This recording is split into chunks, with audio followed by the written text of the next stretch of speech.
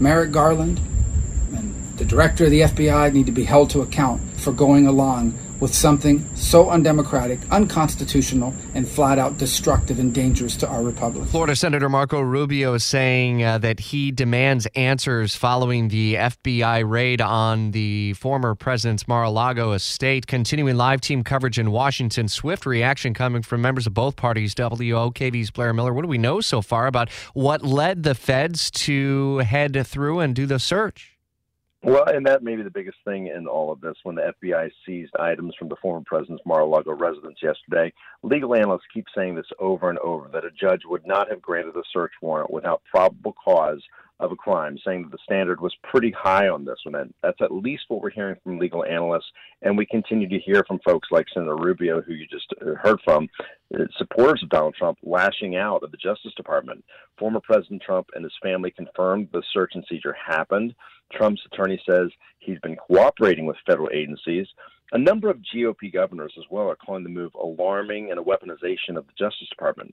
A number of lawmakers say this move makes the U.S. look like a third world country. House Minority Leader Kevin McCarthy also weighing in and even putting out a warning to the Attorney General to expect hearings on this issue should Republicans take control of the House after the midterm elections. The Justice Department has two known active investigations connected to the former president, and that may be what everyone is so focused on here right now. One of them centers on efforts to overturn the 2020 election. The other involves the handling of classified documents. The National Archives says it previously retrieved some documents from Mar-a-Lago. The FBI could have been looking into whether others were left behind, but Rich, as you know, we won't have any clear indication unless there's a next step. And as far as we know right now, that next step has not taken place. Yeah, you've covered the news long enough, not just in D.C., but in other markets. The FBI and Department of Justice aren't necessarily organizations that have loose lips and say what is on their minds. But will there be inordinate public pressure on Merrick Garland or the FBI director, who was appointed by the former president, to address this as early as today? You know, I think there will be pressure, whether he does it or not.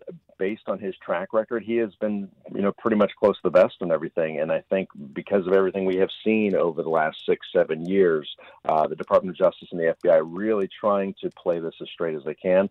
Of course, there are a lot of questions. There will be many more questions as far as the timing of this being right before the midterm elections. Mm-hmm. Republicans aren't happy with that. And so if there are hearings down the road, we may not know those answers until maybe next year. WOKV's Blair Miller, part of our team in Washington, a storyline that continues to unfold seemingly by the minute. We'll stay on top of all the latest developments.